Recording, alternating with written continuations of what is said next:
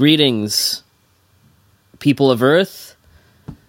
This is the Kaiju Transmissions podcast. This is your host, Kyle Byrd, and I am accompanied by my friends here. I got my co-host, Matt Parmley.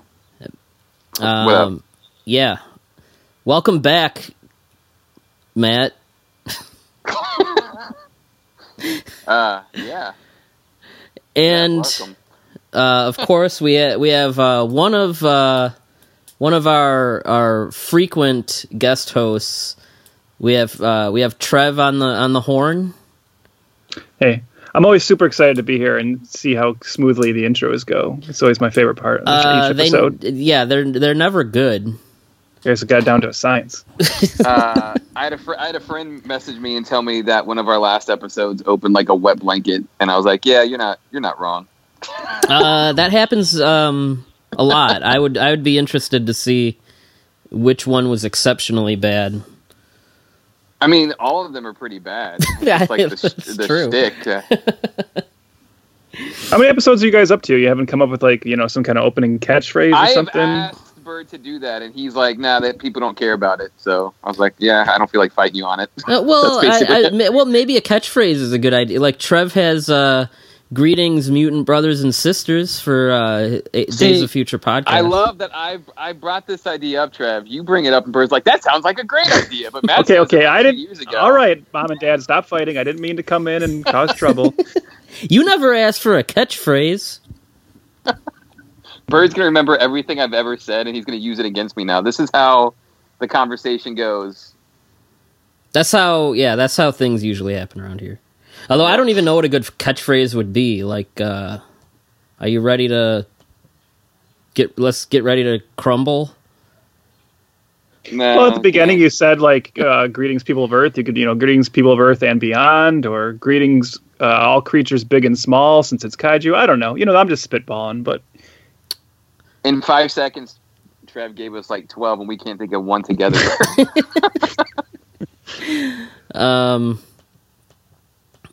That just shows how uncreative we are. Yeah, it's true.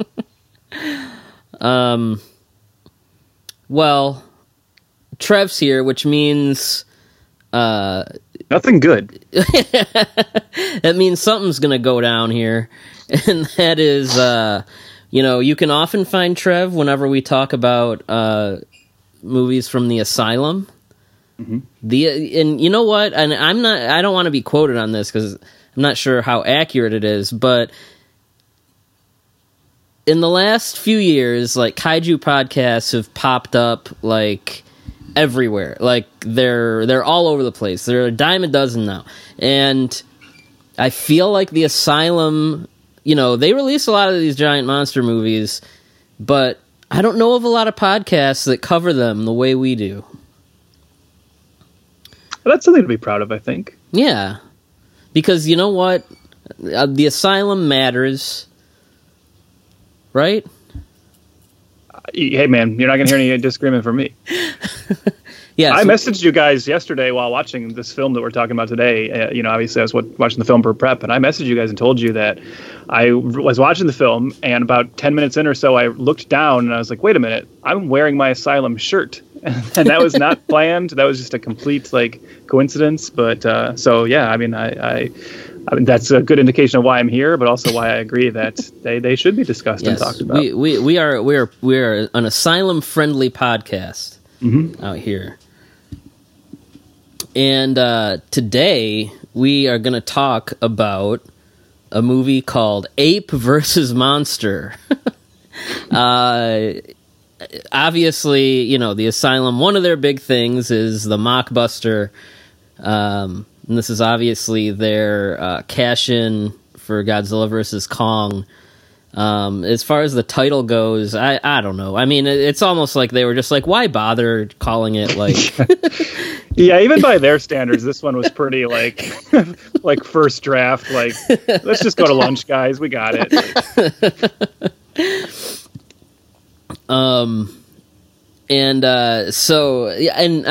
I remember hearing about this movie probably around the time King of the Monsters came out. Yeah. But my guess is it was probably pushed back because Godzilla vs. Kong was pushed back. And then it just kind of like came out of nowhere within like a month. They're like, here's the trailer and here's the movie, and it is out now. So was this always intended? So as far as you know, this was always intended to be for Godzilla vs. Kong? Because the one thought I was kind of curious about, because you said how it was announced a while ago, was whether this was originally like a Rampage one that they just held on to. That's possible too, and I mean I wouldn't be surprised because the plot wise, this is definitely a little bit has more in common with Rampage for sure. Yeah, but it might have been one where they maybe had something and then they were like, oh well, Godzilla vs. Kong is coming up, so hold on to it. I don't know. Yeah.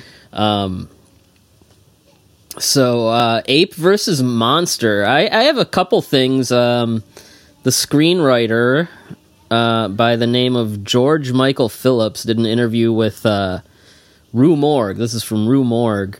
And he said the Asylum reached out to him, and he said it was a classic Asylum proposition. We need something like a Kong versus something kind of thing. Can you do it? And he said he's actually a lifelong King Kong fan, and he had a concept for an old video game about an enraged space chimps returning to Earth.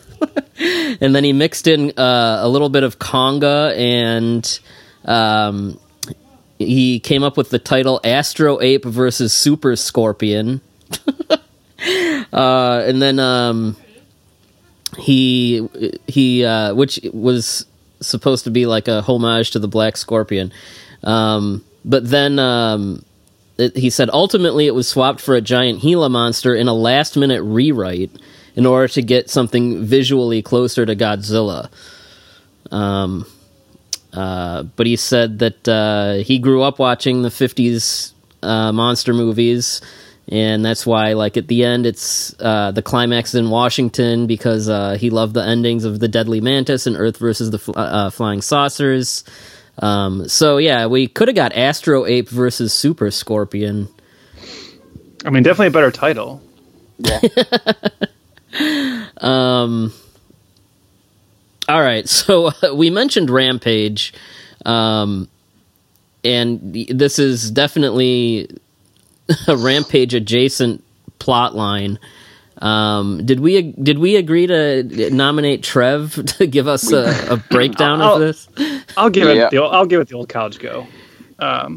So I don't know. I'm not going to get super in depth on this. I'm just going to kind of talk in broad strokes, which I think was their approach to making the film as well. So we start with a space capsule, which we see hurtling through space, and it almost hits the International Space Station.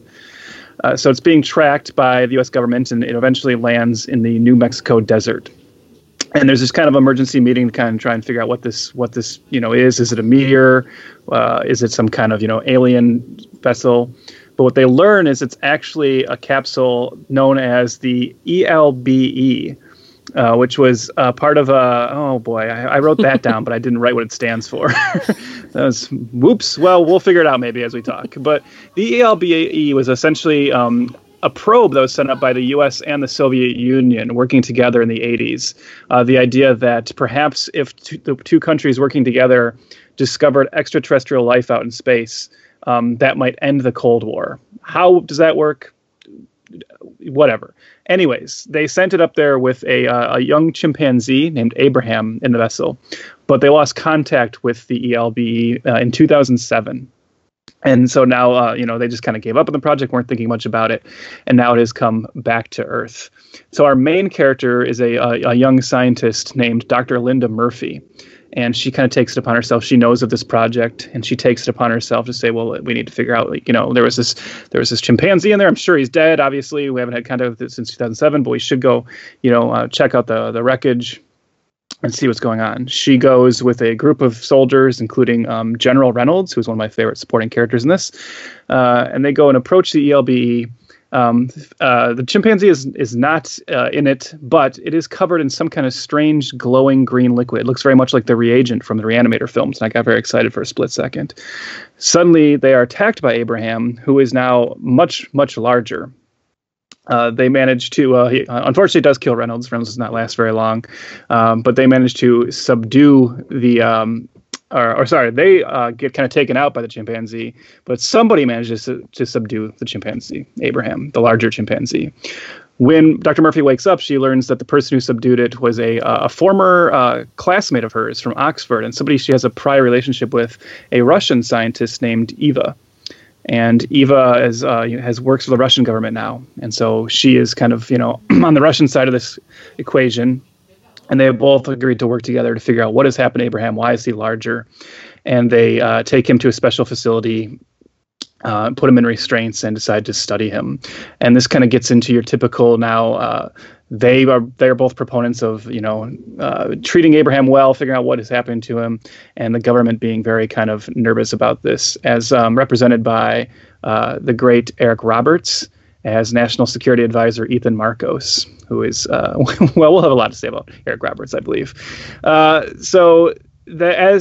they leave the desert, though, and take Abraham back to their government facility, we do see a Gila monster in the desert, as Byrd was alluding to a moment ago, lapping up some of the green glowing liquid. And of course, that's going to come into play because now the Gila monster starts to grow large as well, and it starts making its way towards cities.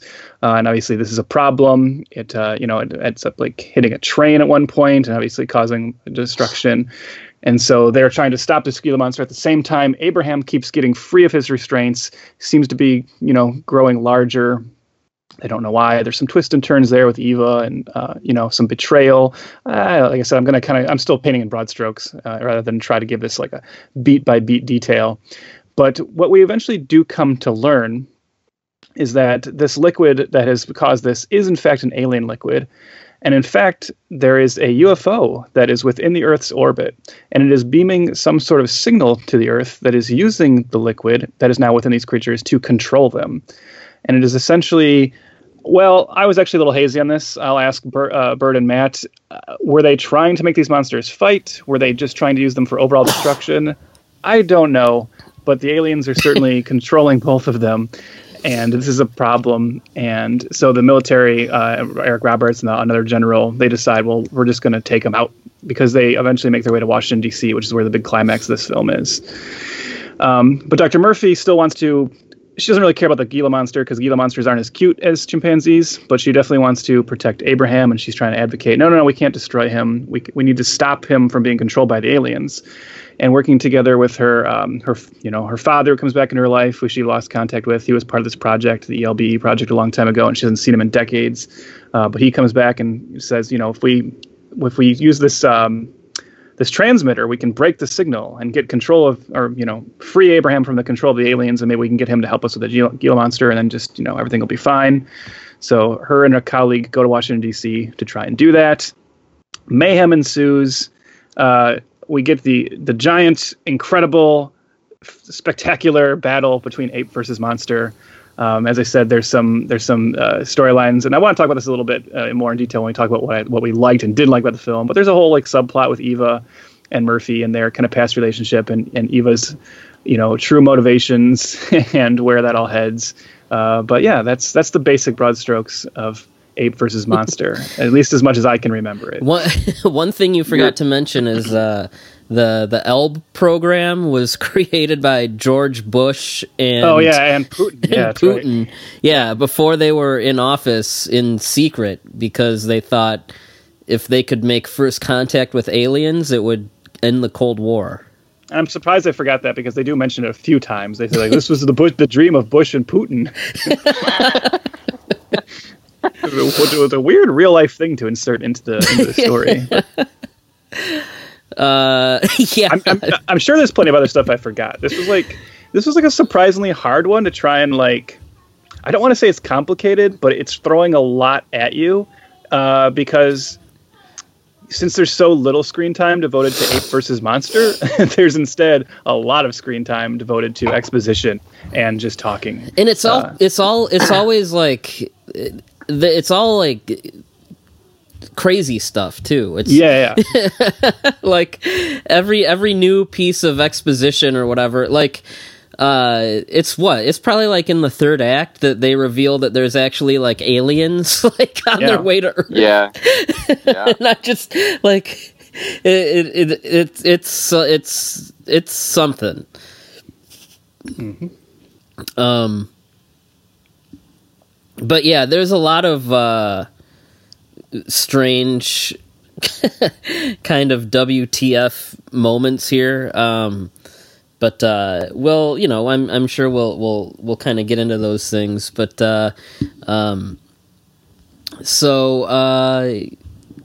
well, I guess we'll kind of just give our first impressions of Ape versus Monster. Trev, we'll start with you as the proud owner of an Asylum T-shirt, and someone who has watched many of these. Yeah. Usually with me. Yeah. And hopefully usually with like beer or something. This one I just watched sober because I knew I had to talk about it. But, you know, I'll say I wouldn't put this on like the higher end of like the Asylum. But that's not to say I didn't enjoy it. I think this movie has its charms if you are going into it knowing what it is. I mean, I think it's a fun, bad movie for sure. But I don't know that it ultimately lived up to what I wanted it to be, even in that regard fully, and especially because, as I said, I just wish there was more of Ape versus Monster, and not that stuff like looks great or anything, but that's the point. Like it's so corny that's like the funniest stuff in the movie, and you definitely wish there was more of it. But I mean, you know, for just a good bad movie, if you're into that, I think. You know, I watched this by myself, as I know we all did. I think if the three of us had been together watching this, or like, you know, we're all with a big group of people, I think there's definitely some joys to be had with how strange some of these performances are, how dumb the dialogue is, as Byrd was saying, how crazy some of the story decisions are. So, I mean, there's better Asylum movies, there's better bad movies, but I didn't hate watching this. I think it's just kind of, it is what it is. It's not as good as I wanted it to be. Not as good as the trailer made me think it would be. But yeah, you know, it's whatever. Definitely better than the what Monster Island. That was the King of the Monsters mockbuster, which also had Eric Roberts. But this is like a definite step up. I would pretty much agree with you. Like, I don't know. We've between the two of us, we've probably seen like. Probably at least like a third of their catalog, right? We've seen a lot of Asylum stuff. For me, the Asylum works... Okay, so there's some stuff like... I barely remember it. You probably don't remember it at all, but like that Thor movie they made that we watched, where it was like that's like one of the worst, still one of like the worst movies I've ever seen.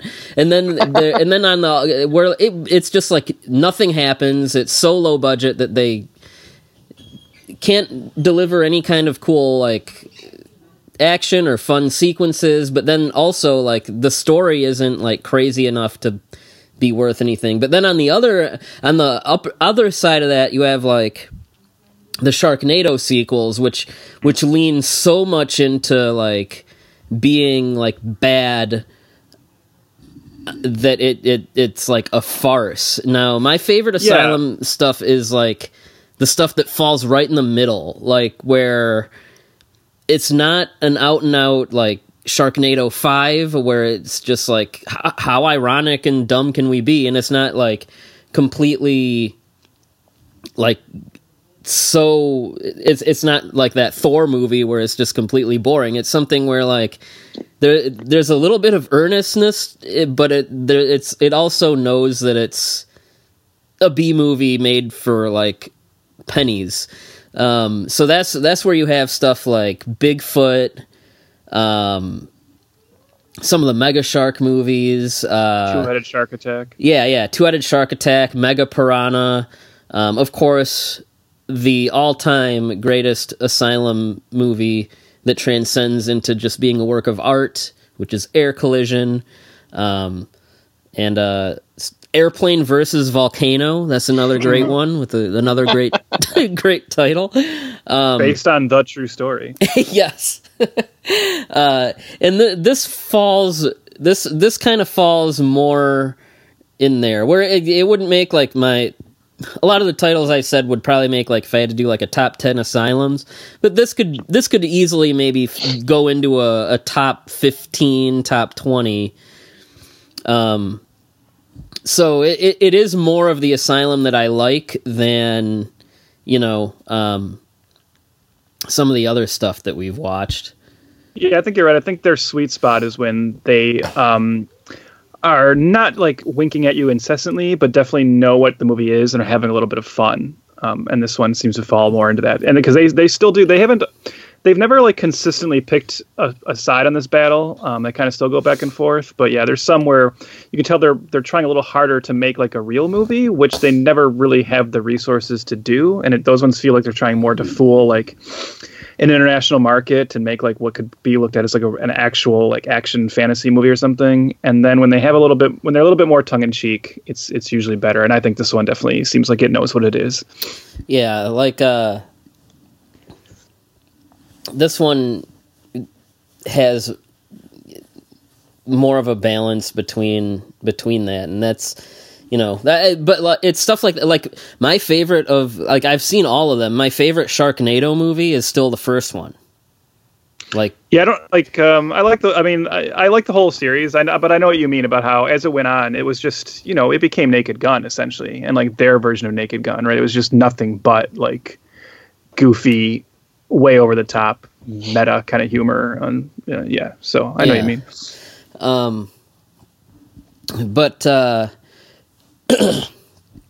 But yeah, so I'm with you, and this is probably one of the more, I guess, in the grand scheme of all things Asylum, it's probably closer to the being with some of the better ones. But I'll go with someone who's still, even after all these years and all the things I've made him watch from the Asylum, I would say still a little bit more of an Asylum novice. So I'm going to let Matt kind of talk about what he thought of Ape versus Monster.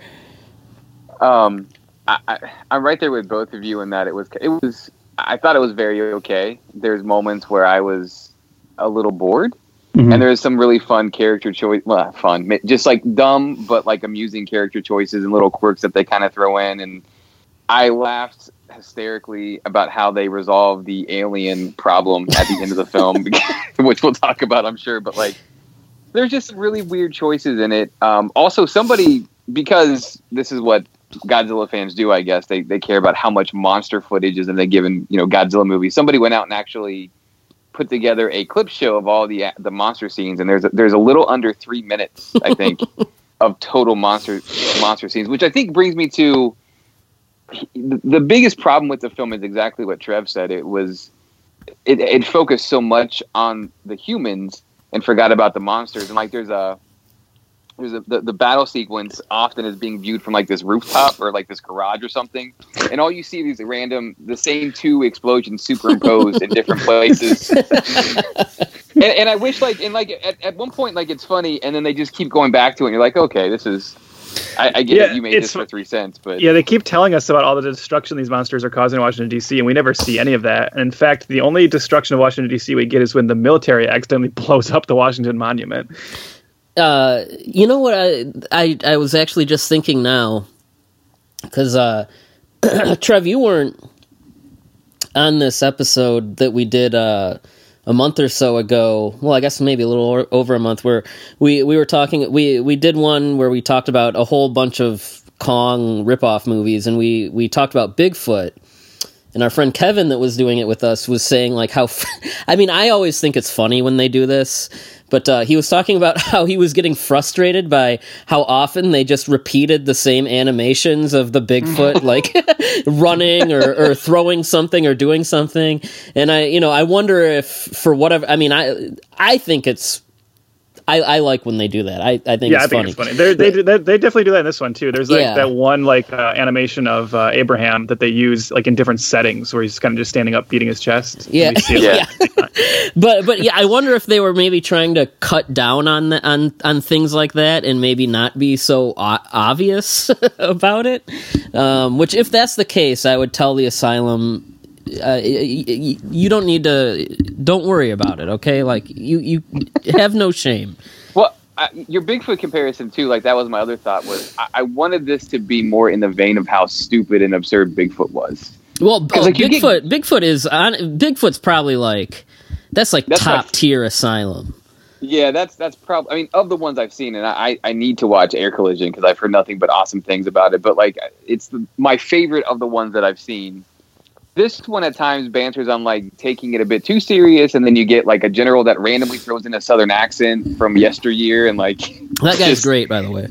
Yeah, so there's some fun stuff in it, but I just kind of found myself a little bored at times, and the fun stuff wasn't so fun that I'd be like, oh, this was worth watching. But if you had a communal setting, right, you had a bunch of friends over or whatever, I do think that would have been a fun experience. I mean, as a more seasoned Asylum fan, like, you know, I go into any Asylum movie thinking like, okay, there's probably going to be some stretches where I'm going to be pretty bored, you know. I mean, like, I know not to expect a whole lot of monster, but so watching it by myself, I was able to kind of like process that. But I bet most people listening to this, if you get a group of friends together and watch it, like, I almost guarantee you that you'd have a good time.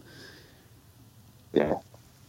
It seems to be a movie that's, I mean, I don't know, you know, the Asylum's been around for a long time at this point, and their name is made, right? Like, at this point, they are probably primarily making movies for Asylum fans. I don't know how much the overall model of business, or their business model anymore, is trying to fool people into like accidentally renting these, because, you know, we've talked about this, Byrd, how I'm kind of confused by the Asylum nowadays, or just kind of I very much wonder what their business model is in that degree, because you don't have video stores really anymore for them to have these on the shelf and trick people into renting them, and they don't really show on sci-fi channels as much as they used to. I was actually kind of curious about that. I don't really pay much attention to cable anymore, so I was like, well, I wonder if these Asylum movies are still like, you know, debuting on Saturday night on Sci-Fi Channel, because that's how I, you know, certainly would always associate them in the past.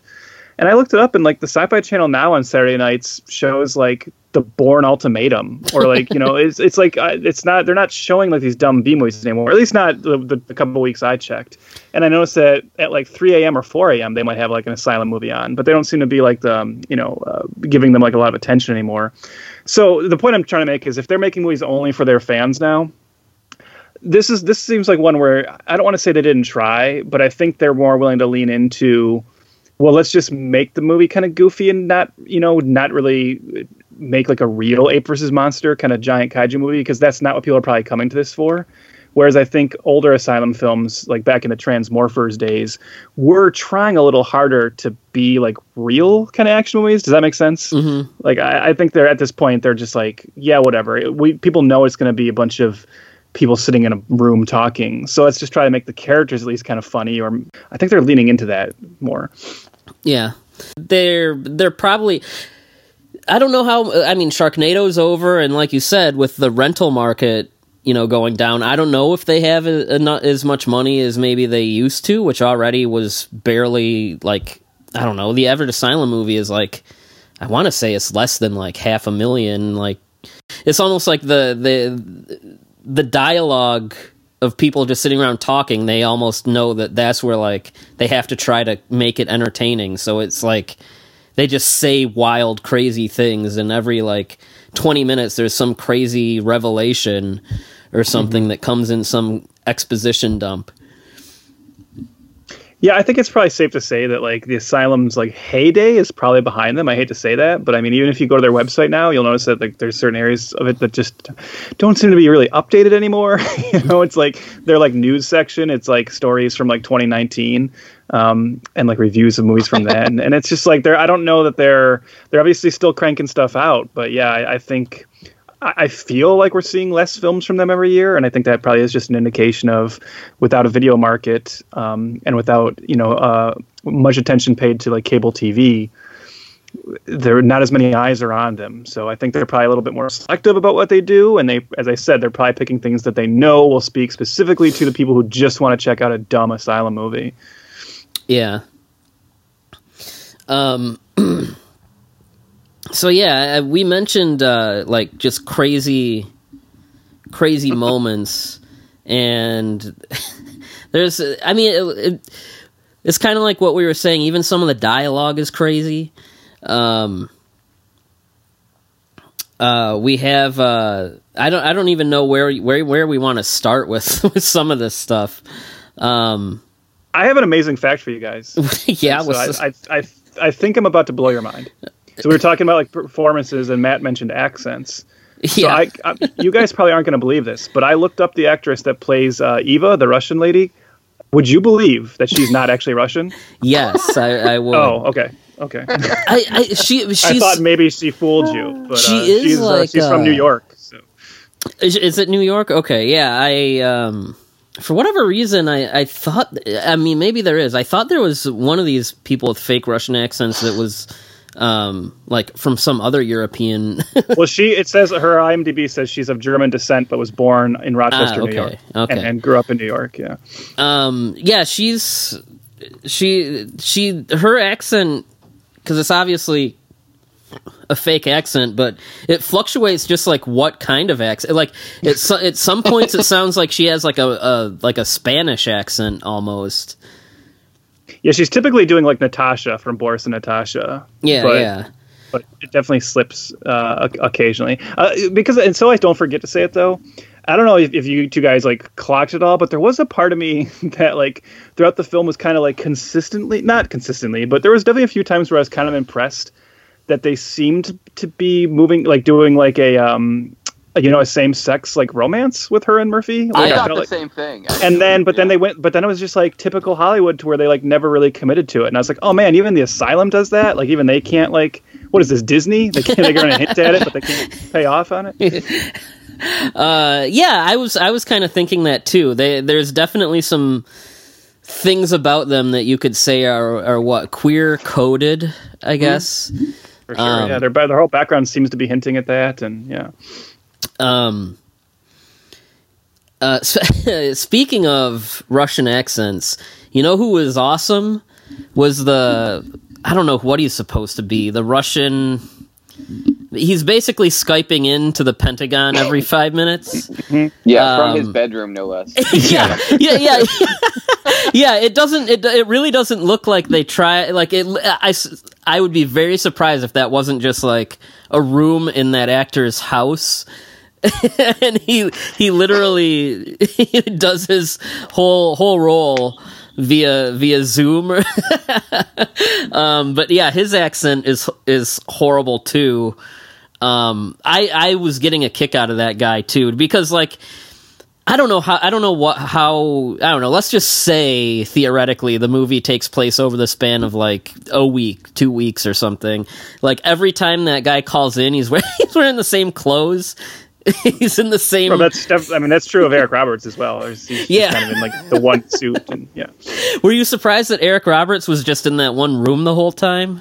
No, so I mean, in fact, you and I, like, we made this joke before watching the movie. So Byrd and I we're like experts in one room Asylum performances, because obviously a big thing with the Asylum is you get like, one kind of name actor, maybe two for like some of the bigger Asylum films, but you want an above the title actor, and it's usually someone like like a Barry Bostwick or Robert Davi or somebody, and you get these kind of older actors who had a name at some point.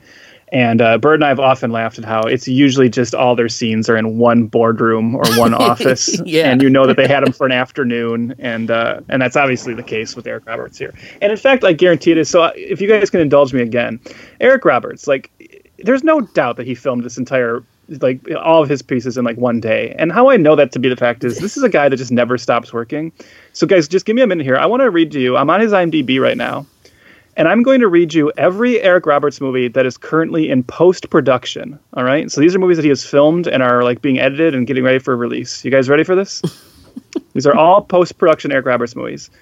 Mommy's Deadly Con Artist, After Masks, Alien Vampire Busters, Dante's Hell, The Surprise Visit, The Rideshare Killer, The Elevator, Sarajevo, Sally Floss Digital Detective, Ojai, Greater Peace of Mind, 616 Wilford Lane, Survivor's Choice, The Private Eye, The Last Saturday Night, a short film called The Fusion, Terror of the Soul, Sallywood, Running with Fear, No More Goodbyes, a short film called Night, My Redneck Neighbor, Monsters of Mulberry Street, Lumina, Insight, Heavy Metal, Exposure, Exceptional Beings, a short film called Andronicus, and 8 Days to Hell. Those are all currently in post-production. That's like 30 movies. Oh my God. And then because I value our time, I won't read you all the ones that are currently filming and in pre-production, which is even more. So, yeah.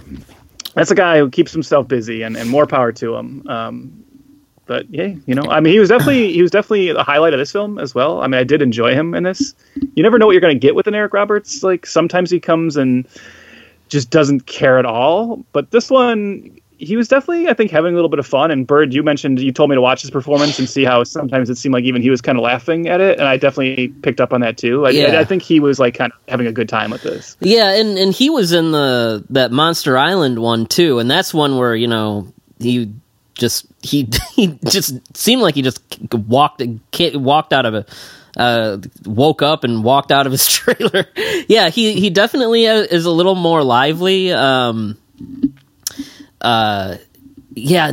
one scene where it's towards the end where the general with the crazy accent is talking about like killing the monsters, and Eric Roberts, you can see him standing in the background, and I swear to God, it looks like he's laughing.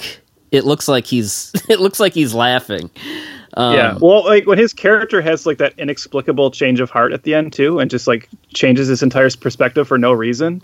Like, it's just so ridiculous that I think you can even see like Eric Roberts just like, yeah, whatever, okay, I'll just go with this. I also liked, like, a fun game I was playing was every time they were in a scene in that boardroom and the camera was behind the Eric Roberts character, I just knew that wasn't really Eric Roberts. It's like some guy with gray hair with a suit on, and it's like they only had him available for like, probably 3 hours, so they didn't waste any time with like behind coverage on him. I love how anytime an Asylum movie needs scenes at the Pentagon, they just like rent out like a free office. Oh, it's not. Like, they're not renting anything. That's an office that they're building. Remember, there was that one room, Byrd, that we saw in like 13 different Asylum movies. Yeah. It's like the room that's like they like go to it in Air Collision, and then it's like it was in a few others we watched, and we're just like, that's definitely like in their building. I think it's in Three Musketeers also. Yeah. People listening to this are wondering why we know so much about the Asylum.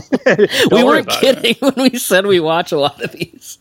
Yeah, this one made me laugh because, like, it's just this empty office space that they like threw some desks and tables in, and then so it's the Pentagon. There's like a projection screen that has like on an overhead projector like. It says like quality. Yeah, it says like the Pentagon or something. Why was that room like on fire like the first couple times they went to it? Why was it like the room was like just so smoky like whenever they like went there and they were like having meetings? Did you guys notice that? I was trying to look if someone was like supposed to be smoking a cigar or something, but I didn't see that. But it's just like there was like a very hazy room. I don't know. What'd you think of the guy that plays the girl's dad, the guy in the wheelchair? Another interesting performance. Matt, go ahead. I wanted him to die, honestly.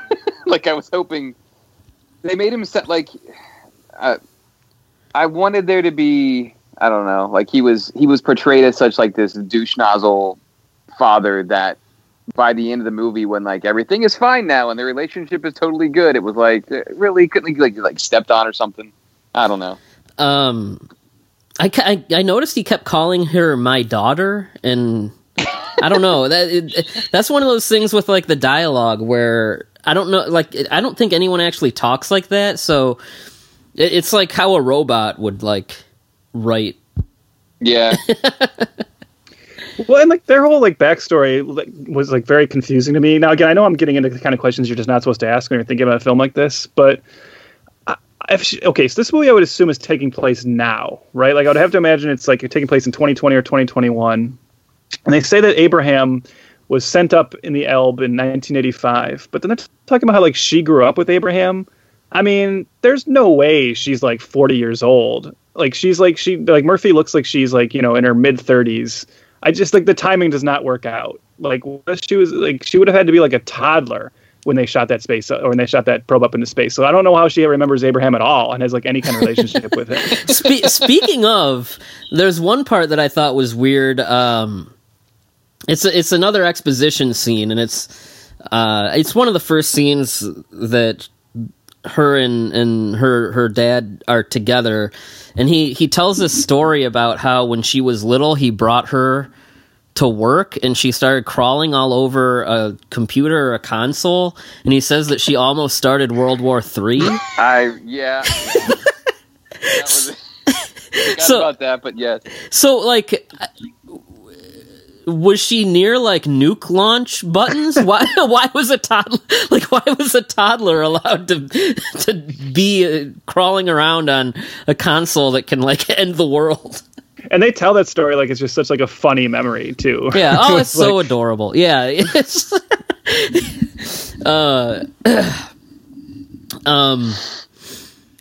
we definitely need to talk about the general.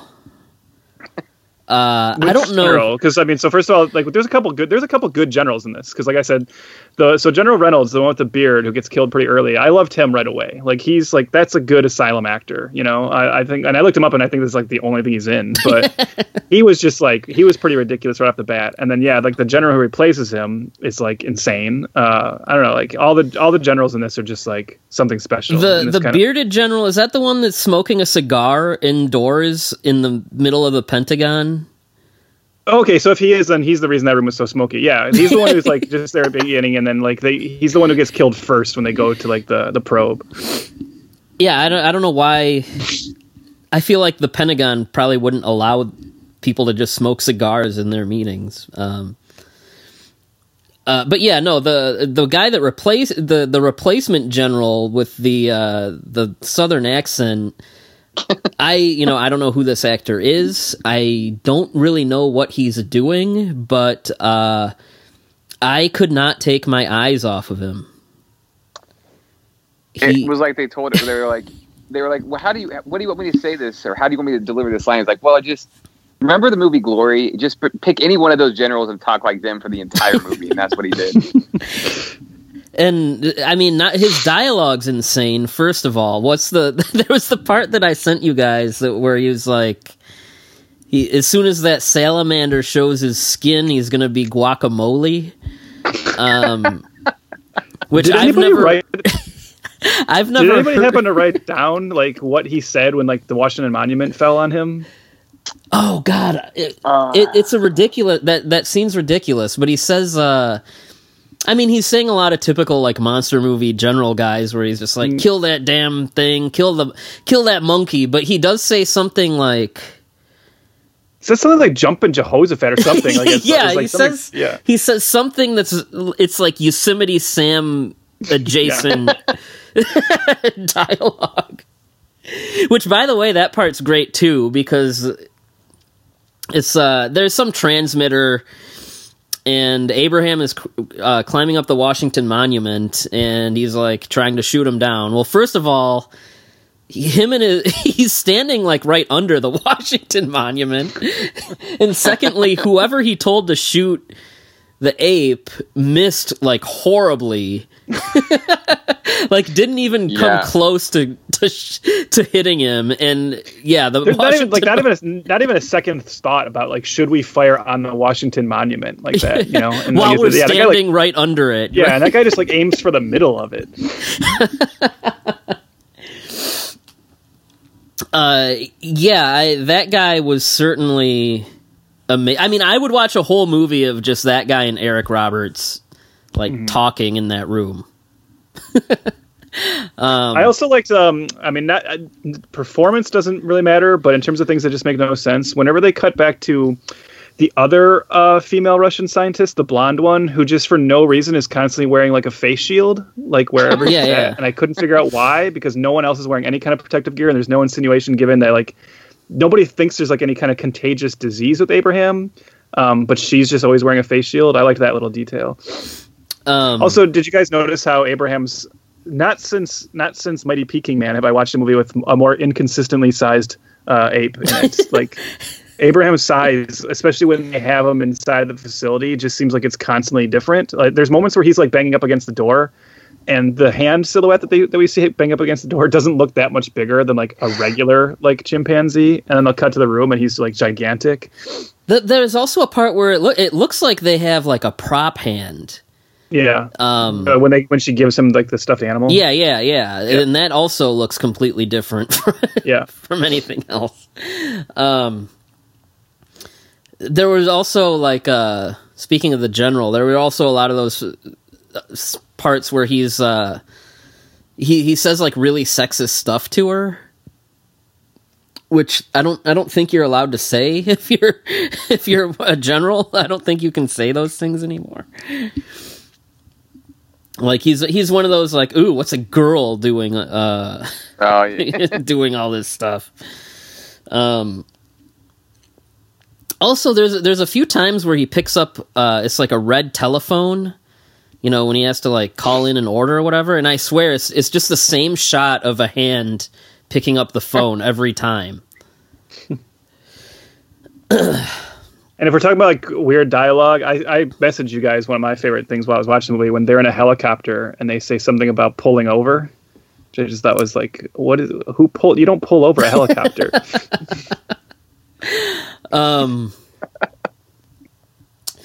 There's also another part that I like I watched twice just because it was so funny was I think it's the first guy that gets killed by the Gila monster, but it's at night and it's like he's going to investigate the crash site. He's like the guard. And for whatever reason, he's like talking to someone on a walkie-talkie, and it's all ADR'd, which means it was like he's not actually saying anything. It's all like dialogue that's dubbed over later, and it just was so weird because A, there's no reason that scene even needed any dialogue, and B, it's like they didn't even bother to try to like find shots where maybe his mouth is moving or anything like that. They just kind of have a guy walking around and having a conversation with someone for no reason. Dude, there was a weird thing. I don't know if this is like indicative of them like being like, let's just film stuff and then we'll figure out like the dialogue later. But I don't know if you guys picked up on this. If you ever do rewatch this again, there's like a good 5-minute chunk of this movie. It's in the last act. It's when her and her partner are up on the top of the parking garage, you know, working in that van to get that other transmitter going. But they're like cutting between them. They're cutting between Eric Roberts. They're cutting between the general, her dad. And like every bit of dialogue you hear is like not, I'm trying to think how to say this. You never see anybody's mouth move. It shows the character and then it cuts to something else going on. And then you hear them ADR'd over that moment. And like for 5 minutes, every bit of dialogue is put over other kinds of footage, and you don't see anybody actually speak. And I was like, "What is going on?" Like they didn't film any covers of these actors saying anything, and now they're just adding all of it in afterwards. It was bizarre. But that also reminded me, Byrd, because you brought up that guy guarding the probe, and that just reminded me of another favorite character of mine who's in it very briefly, but I love him. And that is the flamethrower soldier. Oh yeah, I had this guy as a guy I wanted to talk. The flamethrower guy's amazing. Yeah. First of all, I don't know. Look, I'm not like super educated. I know what you're about to say. I'm not super educated on flamethrowers. Okay, but whatever he's wearing, it looks more like the kind of backpack that like an exterminator would wear, like, or maybe like or like we have one of these at my work, like one of those things. Like disinfectant sprayers that a lot of places use now with COVID and stuff. Look, I'm not saying I know what a flamethrower should look like, but it doesn't look like. I don't know that that's how a flamethrower should look. I think I think that he was like one of the guys that was trying to steal gasoline in Florida, and like he was like they brought in for this movie, and then they would just like happen to be gas in his little pack thing. Oh my god, I'm so glad. That is exactly what I was about to say, Matt. I was about to say, like, as we record this, there's like this like gas shortage going on down south, and it looked like we've seen those pictures of people putting gas into like garbage bags, and it looked like he strapped one of those to his back and then just ran a garden hose to it. Like that was his flamethrower.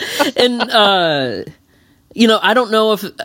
Like the actual flame is CG, which I mean is to be expected. Like right. But the moment of him using the flamethrower and just like shooting it in every direction, that was amazing. Yeah, you have a fairly lengthy shot of like a close up of him, and it looks like they're just like, okay, just pretend you're shooting whatever, and like he's just kind of like spazzing out, like like kind of waving this flamethrower around, and it lasts for like a good 10 seconds or so, and then just out and then kind of just out of nowhere, Abraham, it just cuts to him like stepping on him, and I'm sure you can find the scene on YouTube or whatever, but it's way more wild than we're probably making it sound. It's an amazing moment.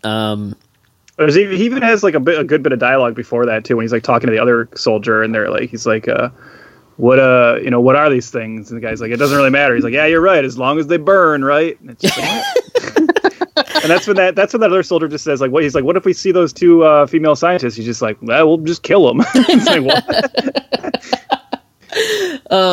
In that scene, guys, I can't imagine neither of you, at least one of you, had to think this. In that scene, Abraham versus the military, there's a moment where Abraham picks up one of the soldiers and like breaks them in half. Did you guys think that was a King Kong Lives homage?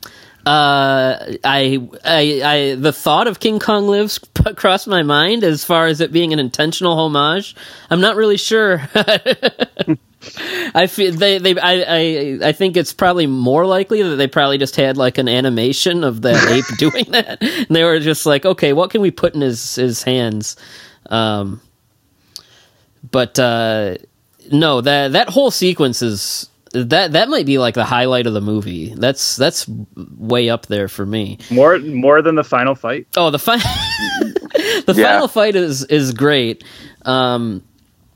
Because you can tell, like, I mean, this, when they make these movies, it's always before the actual movie that it's kind of cashing in on or exploiting comes out.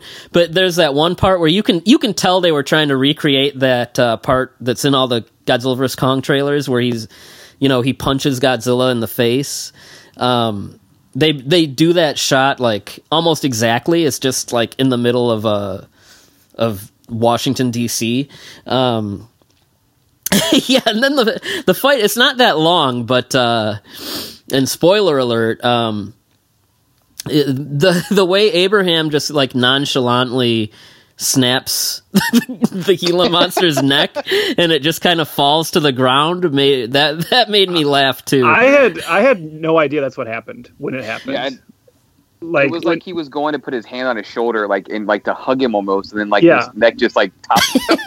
Yeah, like until they said like that the fight was over, I was like, I did not know that's, and I rewound it and had to like watch it again and be like, oh, like it's just so quick.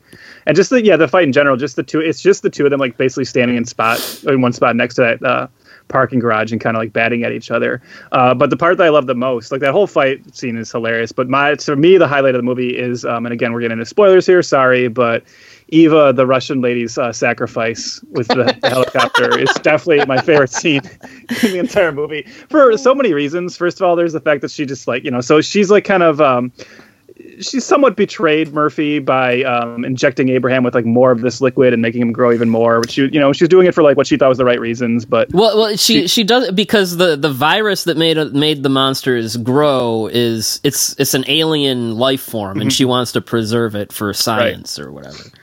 So she's like on the outs with Murphy, and then she decides to like come back and try to save the day. And she just somehow like she's able to just patch into the exact same frequency they're all using again and like talk to Murphy. And just basically like ask for forgiveness, and Murphy's like, "There's nothing, there's nothing to be forgiven for." And she's just like, "That's all I needed to hear." and then just like Murphy just like instantly like figures out what she's doing and looks like so happy with it, like just like, oh, that's so great that she's about to like kill herself, and she just like rams the helicopter into the Gila monster, which does nothing, by the way. Like, it doesn't change anything. Yeah, it's like the most useless, pointless sacrifice. It doesn't even like distract him for a little bit or anything. and the fight scene is also preceded by one of my favorite Asylum cliches, and that's when Murphy's assistant, I don't remember exactly what he's doing, but he's getting something out of the car or something. I don't remember what he's doing. But they keep showing him, like they keep cutting back to him, and he's kind of like off in the distance a little bit. And whenever the Asylum does that, I know Trev knows exactly what I'm talking about. Whenever the Asylum does that, it usually means some like CG monster or something is gonna come out of nowhere, out of the side of the frame, and eat him. And the second I saw this guy and he's like kind of far away from the camera, I was like, oh, he's gonna get eaten. And sure enough, he did. Is that what you thought I was going to say, Trev? Oh, for sure. Yeah, that's an Asylum staple. Like, so, and keep in mind, this is all while there's aliens coming to Earth. I was going to bring that up next. Okay, so we mentioned aliens like a few times, and the reason we haven't talked about them very much is because, well, they're really not in the movie a ton. But there's a whole subplot about this like beacon thing that like I guess controls the monsters and points them towards the city, and apparently they can tell what percentage of control the aliens have of the monster. It's like your iPhone battery dying or something. Yeah, I don't know how they can tell that, but I don't know. But like that's the thrust of the aliens. I think they say they're going to use them to conquer Earth, like city by city or something. I don't know, but like the reason but the weird. Go ahead. No, you go ahead, man. Sorry. I was going to say I think what they're trying to do with that. There's like a beacon that is going to disrupt the control of the monsters and then allow Abraham to basically fend off the Gila monster, because for whatever reason the Gila monster is like more susceptible or something to the alien control. Yeah, they don't tell us why that is. No, they do. It's because he was injected with it, like Render's bloodstream. Yeah. And the other one drank it. Yeah. But okay, that's what. So that leads to my next point, because I now far be it from me to question the logic of the ape versus monster screenplay, but the movie tells us that so apparently the aliens' plan is to use this liquid to then control these monsters and have them destroy cities. However, I will point out that Abraham only is the size he is because Eva put more of the liquid in him, which the aliens could not have predicted would happen. And the Gila monster just drinks some, like in a puddle in the desert. So it's not like that, this doesn't really make any sense into their overall plot. Like, it's not like they had this plan that these two monsters would be of this size and heading towards Washington, D.C. Well, whatever. And, I'm still not exactly sure what the aliens were, like, doing. I think they had stock footage of the alien space. The flying saucer. Like, well, we could just. Well, and that brings me to the thing I brought up earlier, is like the resolution of the alien threat. Like, oh, the monsters are not under our control, and one of them's dead, so we're just leaving now. Like that's the shot of them just like flying away. Like, oh. Well, I love when you like one of the favorite things about watching an Asylum movie is like, what do they clearly have just sitting around, and like, what footage can they use that they'll just plop it in some way? Like in this one too, the fact that the probe at the beginning like flies by the International Space Station, and then they have a moment where they cut back to the International Space Station. You hear the astronauts in it talking, but they never cut to them in there talking. They just show us like a stationary shot of the International Space Station and dub over some astronauts talking. It's like, oh, okay, so they just had a shot of it, and they're like, yeah, we can put that in for some extra production value. You know what? I'm not 100% sure. It might have been the same guy that we were talking about, the guard guy that was by the probe. I'm not sure if it's him. It might have been someone later, but there is a part where it might be one of the soldiers later on, like right before that flamethrower scene. It's one or the other, I think. But there's a part where a guy is standing by, like he's standing by like one of those puddles. I think it is one of the soldiers from the flamethrower scene. But there's like a big puddle of that green alien virus goo. And he reaches down to like put his hand in it, and someone's like, no, don't touch that. But like, why? Like, why was he doing that? Would you do that? He went to like the same Institute of Science or school that those guys from Prometheus went to. Yeah, the Prometheus guys. But yeah, it's like, what is this guy doing? You know what we haven't talked about yet was all the stuff from Godzilla vs. Kong. Like, they're very clearly mimicking the opening credits from the MonsterVerse. Oh, yeah. We even get Godzilla's roar in the movie. Like, they take Godzilla's roar and they put it in the Asylum movie, which I thought, like, that's gonna... yeah, is that even allowed? Like, I don't think it's allowed, but I don't know if anyone's gonna care enough to do anything about it. It's weird because yeah, it's one part where they reuse Godzilla's roar, and it's towards the end, and like it almost sounds like it starts and there's not much music, and then as the roar goes on, the music gets kind of louder, almost as if like the sound engineer or whatever is like, yeah, I better like cover this up with some music.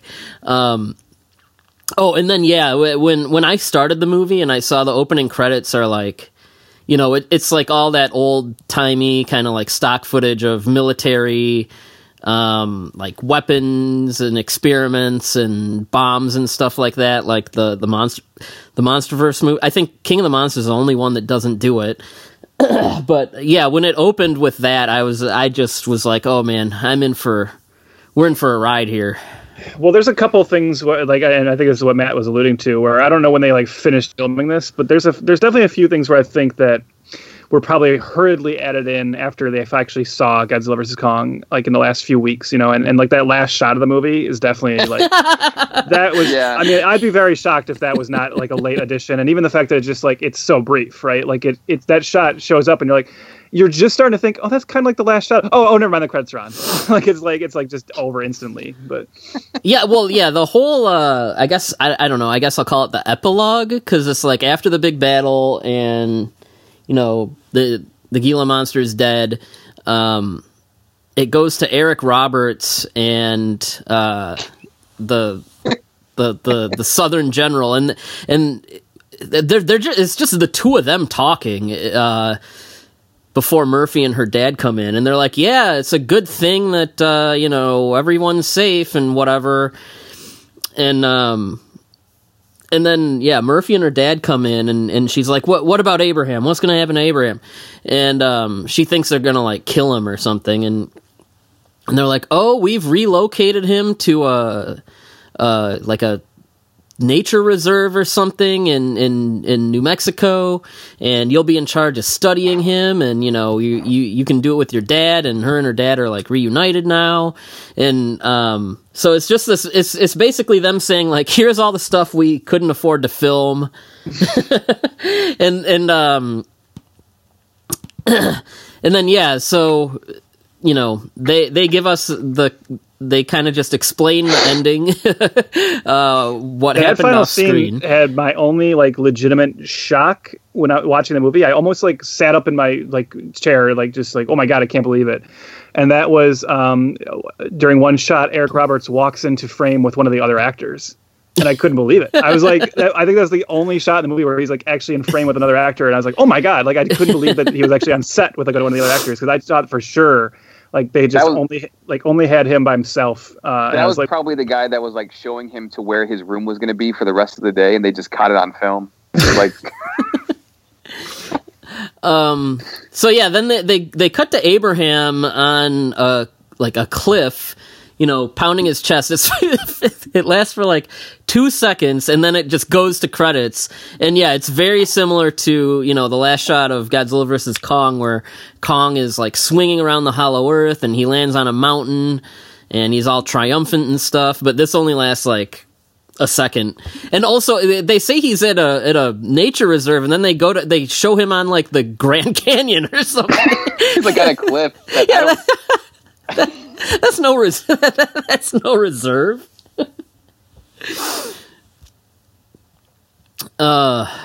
So no, ape versus monster. Oh, I'm looking at. So apparently, all the Russian characters are named after famous Soviet filmmakers, like Lev Kuleshov, Vsevolod Podovkin, I don't know that one. And then Sergei Eisenstein, most famously, who is one of the pioneers of modern filmmaking and editing techniques. He's often credited as the person that created the montage.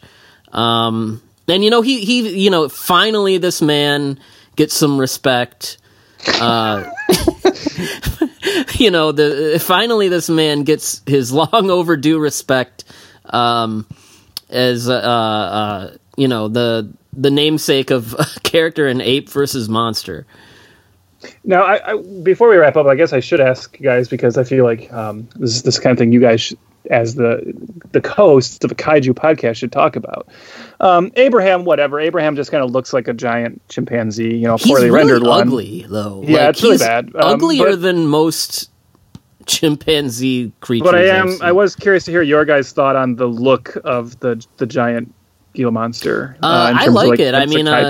Yes, I understand it's part of. I thought he looked pretty cool. Yes, I understand it's a model that they got, but yeah, I thought he was pretty cool. He kind of. We're not saying he's animated well. We're just saying he looks like a still frame of him looks cool. Yeah. No, I would say. I would say for like a what's probably like just a cheap model that they got online. I think it's actually pretty decently rendered, and yeah, it's a cool creature. It's definitely more adjacent to something like the '98 Godzilla or something like that, but he definitely looks. It's definitely an eye-catching creature. If you see a commercial for this or something and you see that, if you're a monster guy, you'll probably kind of do a double take and be like, wait, what's this? Well, whoever, like what you say when you see a commercial for it, whoever cut the trailer for this deserves some kind of award, because do you remember when I posted the trailer and I was like, guys, am I crazy, or does this look like kind of decent, like special effects wise for the Asylum? Yeah. And that's because they were very clever in how quickly they cut that trailer, because then watching the film I was just like, oh my god, I can't believe I said that. Well, that's one of those things where the more something is on screen, the faker it can look. And you see that with all kinds of movies, not just like Asylum movies. Yeah, the design was pretty. I thought it was cool, and that's actually, Trev, that's what sold me on the trailer. I'm like, this looks like it could be pretty fun, and it, we got something a little different than that. So yeah.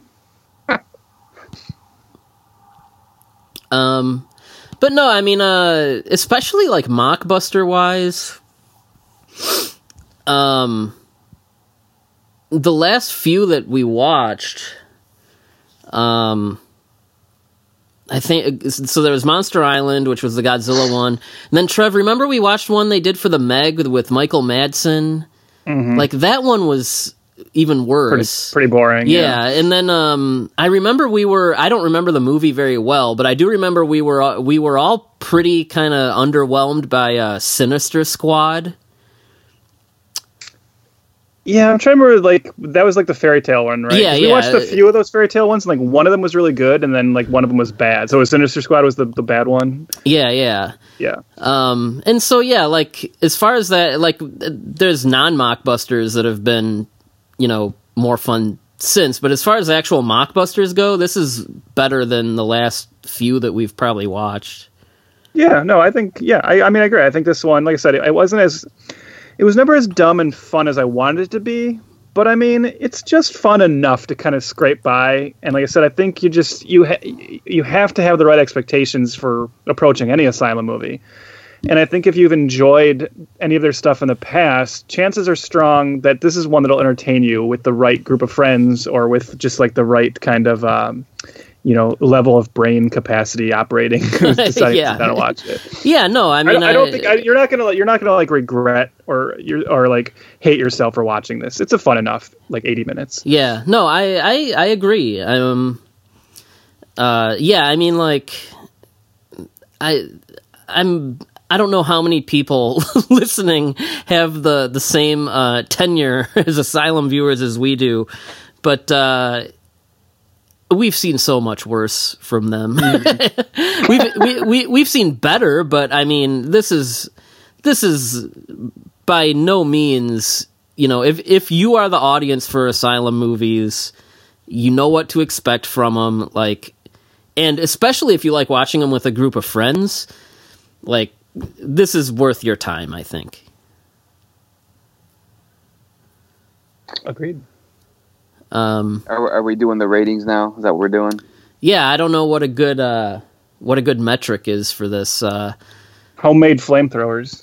I like it. How many homemade flamethrowers do we give this out of 5? I guess I'll go first. This is what I hate about Letterboxd. When you watch a movie like this, it's like rating proof, but yeah, for the sake of the podcast and when I am on Letterboxd, I try to kind of reconcile the fact that yes, it's the Asylum, and how does that equal out to how it is as a movie, how it is as an Asylum movie, and how it is in terms of my own personal enjoyment. And it's you got to kind of throw those things in a blender and see what comes out. So I guess I would reconcile all that with giving it a 2.5, but it's I don't mean that in a bad way at all. If I had to do what our friend Tom likes to do, where he goes into negatives, and it's the more negative stars you give it, the more it is a fun bad movie, I would probably give it a -3. So it's a -3 or as a fun bad movie, or a 2.5 is how I felt about it, as an Asylum movie and what I got out of it. Yeah, I'm right there with you, Byrd. I think it does just enough to say I think listeners of our podcast, if they dig Asylum as it is, they should check it out. Although I don't know that I would recommend it for just Godzilla fans in general. Right. Yeah, I could see them actually getting angry if you did. Yeah. Yeah, I would say for Asylum fans, check it out. If you're a kaiju fan or a Godzilla fan, it's you probably won't get much out of it. But if you dig Asylum movies, I mean, go for it. Where are you at, Trev? Wait, Matt didn't give his rating. Yeah, he did. Yeah, what is your rating, Matt? Oh, I thought I said 2.5. My bad. My brain malfunctioned there or something. But yeah, I'm at a 2.5. Yeah, I'm right there with you guys. I think because of how Byrd put it, and then Matt, added on. It's just 2.5 is perfect because it is on a 5-point scale. It's right in the middle, and that's kind of how I view it. And like Byrd said, I think the 2.5 doesn't adequately represent how entertaining I think it is in the right mindset. But you have to be honest and say it's not a good movie, and it's not necessarily well made or anything. But I also think it knows what it is, and I'm not going to recommend this to anybody who I think only enjoys real movies. Obviously, this is a movie you recommend to a certain kind of movie viewer, as Byrd and Matt just said. I think you have to be very careful with this. I think this is a movie that would just annoy and anger a lot of people. But those who are willing to, be a little more tongue in cheek with their movie viewing can have a good time with it. So I think 2.5 is definitely fair. All right, so that's Ape versus Monster. And I don't know what the Asylum has in store for us next. But I'm still campaigning for them to do the long ago promised but not delivered Mega Shark versus Moby Dick. Yeah, there's the two Asylum projects that I still bemoan not getting to this day is that one, because, as you said, it's something they talked about and it's never delivered. And Byrd, I know you agree with this. I just can't believe, it's just shocking to me that they never did Mega Sharknado.